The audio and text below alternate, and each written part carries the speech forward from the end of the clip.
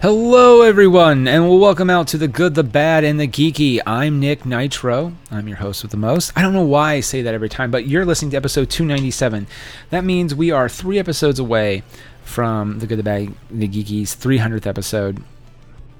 Well, actually 2, really, if you think about it. But fun fact, by the time this goes up, tomorrow will be the recording of our 300th episode, which will be the good, the bad, and the geeky live. I am super pumped for that.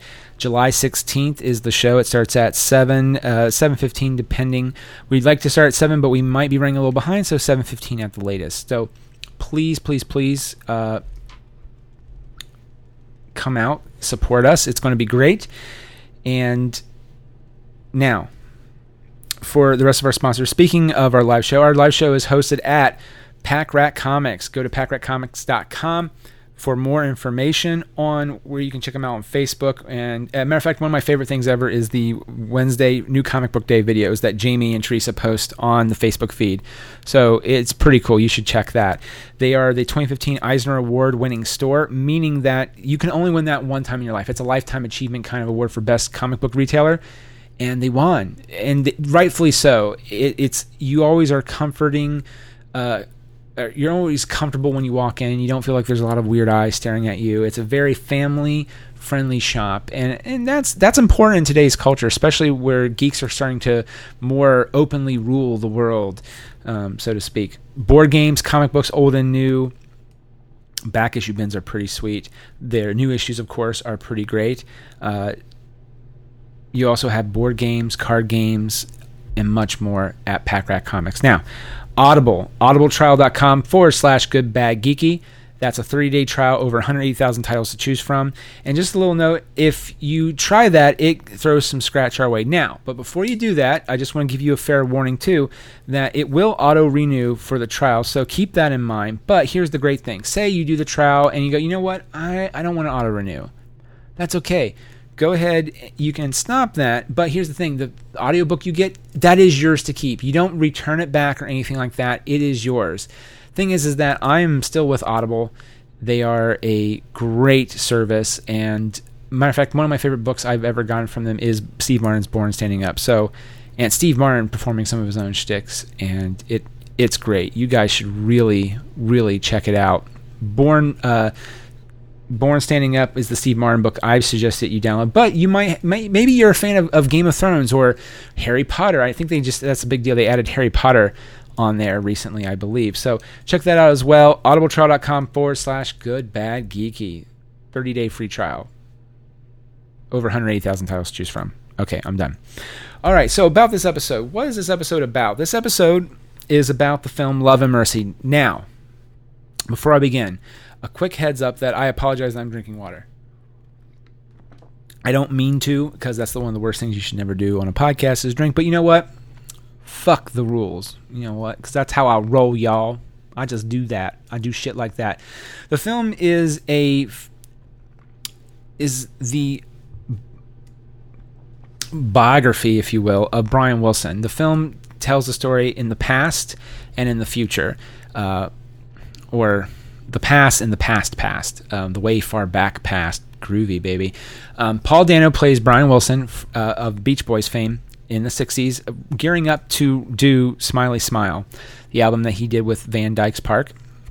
And then, of course, John Cusack plays the older and very troubled Brian Wilson, who's being watched by all times by Dr. Eugene Landry. I can't get that last name right. If I mispronounce it, please know now that I'm just a huge colossal fuck up, and I apologize. But the film kind of goes into that, and it jumps back and forth, and it's a unique way to tell the film.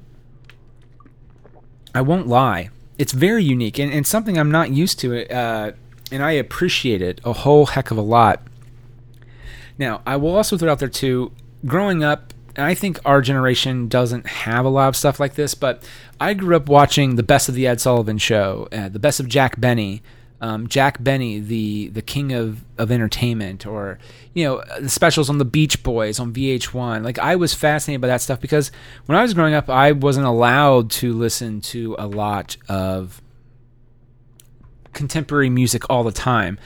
I would maybe get an hour here or there, or 5, maybe 1 or 2 songs, like a 30-minute, because we were always going places, and I was always in the car, which, by the way, without a baby seat, when I remember when I was growing up, man, we didn't have baby seats. We were just in the back seat of the freaking car, you know? I digress. Jeez. Sorry, that's my old man rant for a second. Of course, that opinion will probably change when I actually have kids and I realize it is an actual dangerous, serious threat. But, I grew up without it and I'm still here and I'm fine. Matter of fact, you probably did too. But what do I know? I digress. The film goes into a lot of stuff I remember listening to growing up. And to see it come to life is just bizarre and eerie. Like you would see 8mm film footage, or I think it would be 8 or 16mm film footage of Brian Wilson in the studio recording Smiley Smile, and you're going, oh my God. Like I remember there was a still photo of him wearing a fire hat, and Paul Dano did that in the film, and it's just eerie. And Brian, or Paul looks like Brian, I should say, from that time period. Cusack doesn't necessarily feel that way to me, and again, at that point, it's really more of the caliber of the actor that you have playing him. And also, I feel like older Brian doesn't get a lot of time to shine as much. And maybe it's just because I wasn't as knowledgeable about Brian in that time period, but I feel like you kind of wish that Paul Dano was able to play him in the future too. In a way, it makes it kind of like an anthology story, a cool anthology story of the parallel narrative. You know what I mean? It's a good movie. It's not a great one, though. I feel like it could have been better. And part of the reason is that you're so immersed in what's going on in the present. When you jump back into the past. When you jump back into the present, it feels a little bit like, oh, we're back here. I want to go back to the other stuff because that stuff I feel is more fun. Even though when shit's falling apart, it feels more entertaining to watch because we already know what the end result is this former shell of a man, and it's heartbreaking to watch.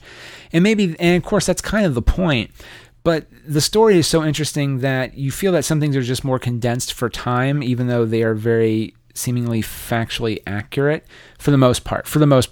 I remember Carl Wilson having a bigger role, which, by the way, I think the young version of Carl is played by Matt Devrin or something like that, Brett Devrin. He's one of the characters in Awkward on MTV, and he does a really good job. He doesn't get a bigger role in the movie, and that's the thing, is that in the that is the thing, yeah, in the older years for John Cusack time period for that, there's actually no talk of the Beach Boys really necessarily, or you don't see the other brothers, and you don't get that sense that Landy or Landry, whatever his name is, was overreaching with the brothers. It's all from Melinda's point of view, and that's fine. But that's such a fascinating part of the story to me, right? Like the Beach Boys and their rise and Brian's rise and fall is kind of rooted in the relationships with the brothers, and you lose that a little bit when it's not there, or you don't really see you just get the sense that, the brothers just don't talk and that's it. And that's not necessarily true, because there's one scene where Elizabeth Banks Melinda's Ledbetter, if I'm saying that correctly, just calls Carl up and is like, Carl, I got something for yous, y'all. And you're like, oh, wait, wasn't a fan the person that told him, and that wasn't a fan and Melinda saying something about that? That's interesting. That's a little weird. So they make Melinda a little bit more of the heroine, the hero of the whole piece, and whatever. In Brian's eyes, she probably is the hero. She saved him from the dark steps and really loved him as him, his demons and all. And that's important for people, especially in today's society. I feel like it's hard to find love. It really is. It's really hard to find that special person, and the film kind of covers that. But there's a part of you that really wishes that the film would have been split into 2 parts called Love, and the second part would have been Mercy, and then like the super long edit of it would have been called Love and Mercy. But it is what it is. The film still has to stand on its own merits, and for the most part, it very much succeeds. The film is bolstered also by a wonderful soundtrack featuring music from the original Beach Boys. There are some other little things that just bother me from what I remember. I know Van Dyke Parks was very much involved, I thought, with the creation of the song Good Vibrations. And I remember Cameron Crowe talking at length about the beauty of the song Good Vibrations. It's a very dark song, even though it sounds very poppy and kind of very Beach Boys-ish.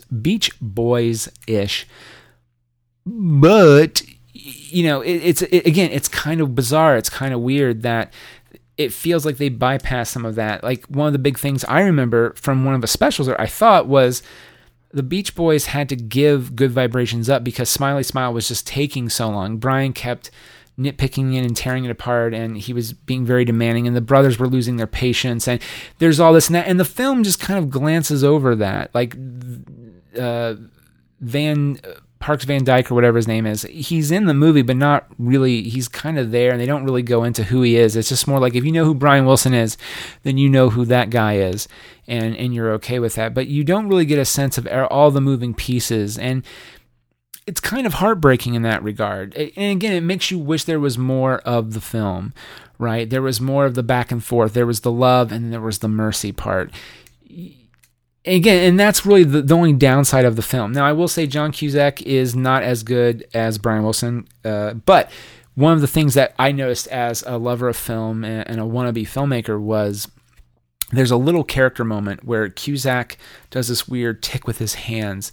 And when you watch Paul Dano, especially in the later half, when he's starting to hear the voices more frequently, he does the same kind of things with his hands. And oh my God, it's just Cusack walking down the street as Brian Wilson and thinking about, am I going to cross here? Am I not going to cross? What am I doing?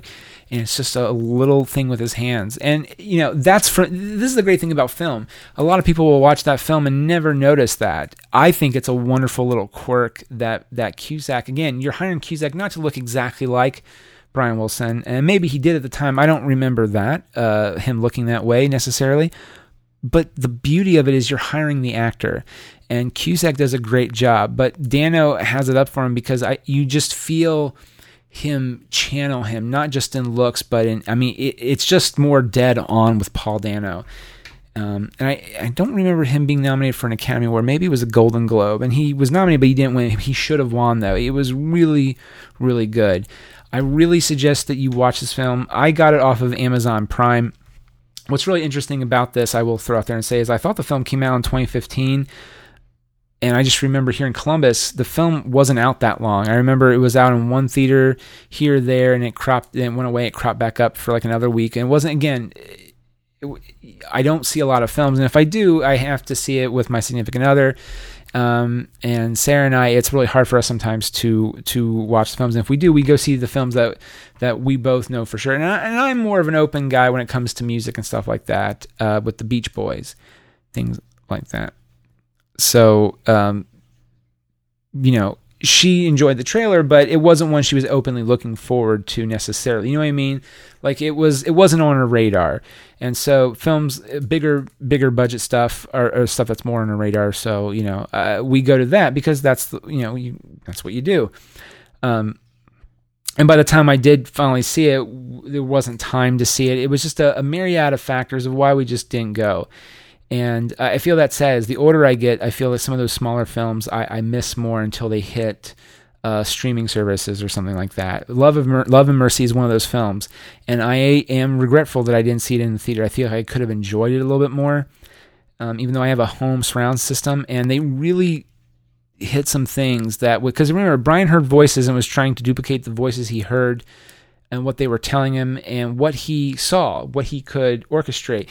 And that is the most beautiful but strangest thing you could ever think of, right? Well, they try to capture that. There's a few times where the film just blacks out and you just hear the noises and everything. And to hear that in a theater would have been really, really cool. But it is what it is. The film is a good film. It could have been a little bit better, just again, because you just want to know more. It left you wanting more, which is a good sign, but in some cases, it you know, you want it also to be fulfilling, and it didn't feel necessarily fulfilling, and there's the difference. So check that out, Love and Mercy. Now, did you see the film? Let us know what you thought. Email us at goodbadgeeky@gmail.com, or tweet us at goodbadgeeky, or comment on this on our Facebook page or gbgpodcast.com. So many ways to check us out. And by the way, leave us a review if you can on the show. We'd appreciate that. And okay, thanks everybody for listening, and we'll see you on episode 298 of The Good, the Bad, and the Geeky. Get out of here without cheese! You're a creep! Go away! We're having a good time until you showed up, cheapers! Go have some coffee with cream or something! Because I'll tell you something! This is a happy place!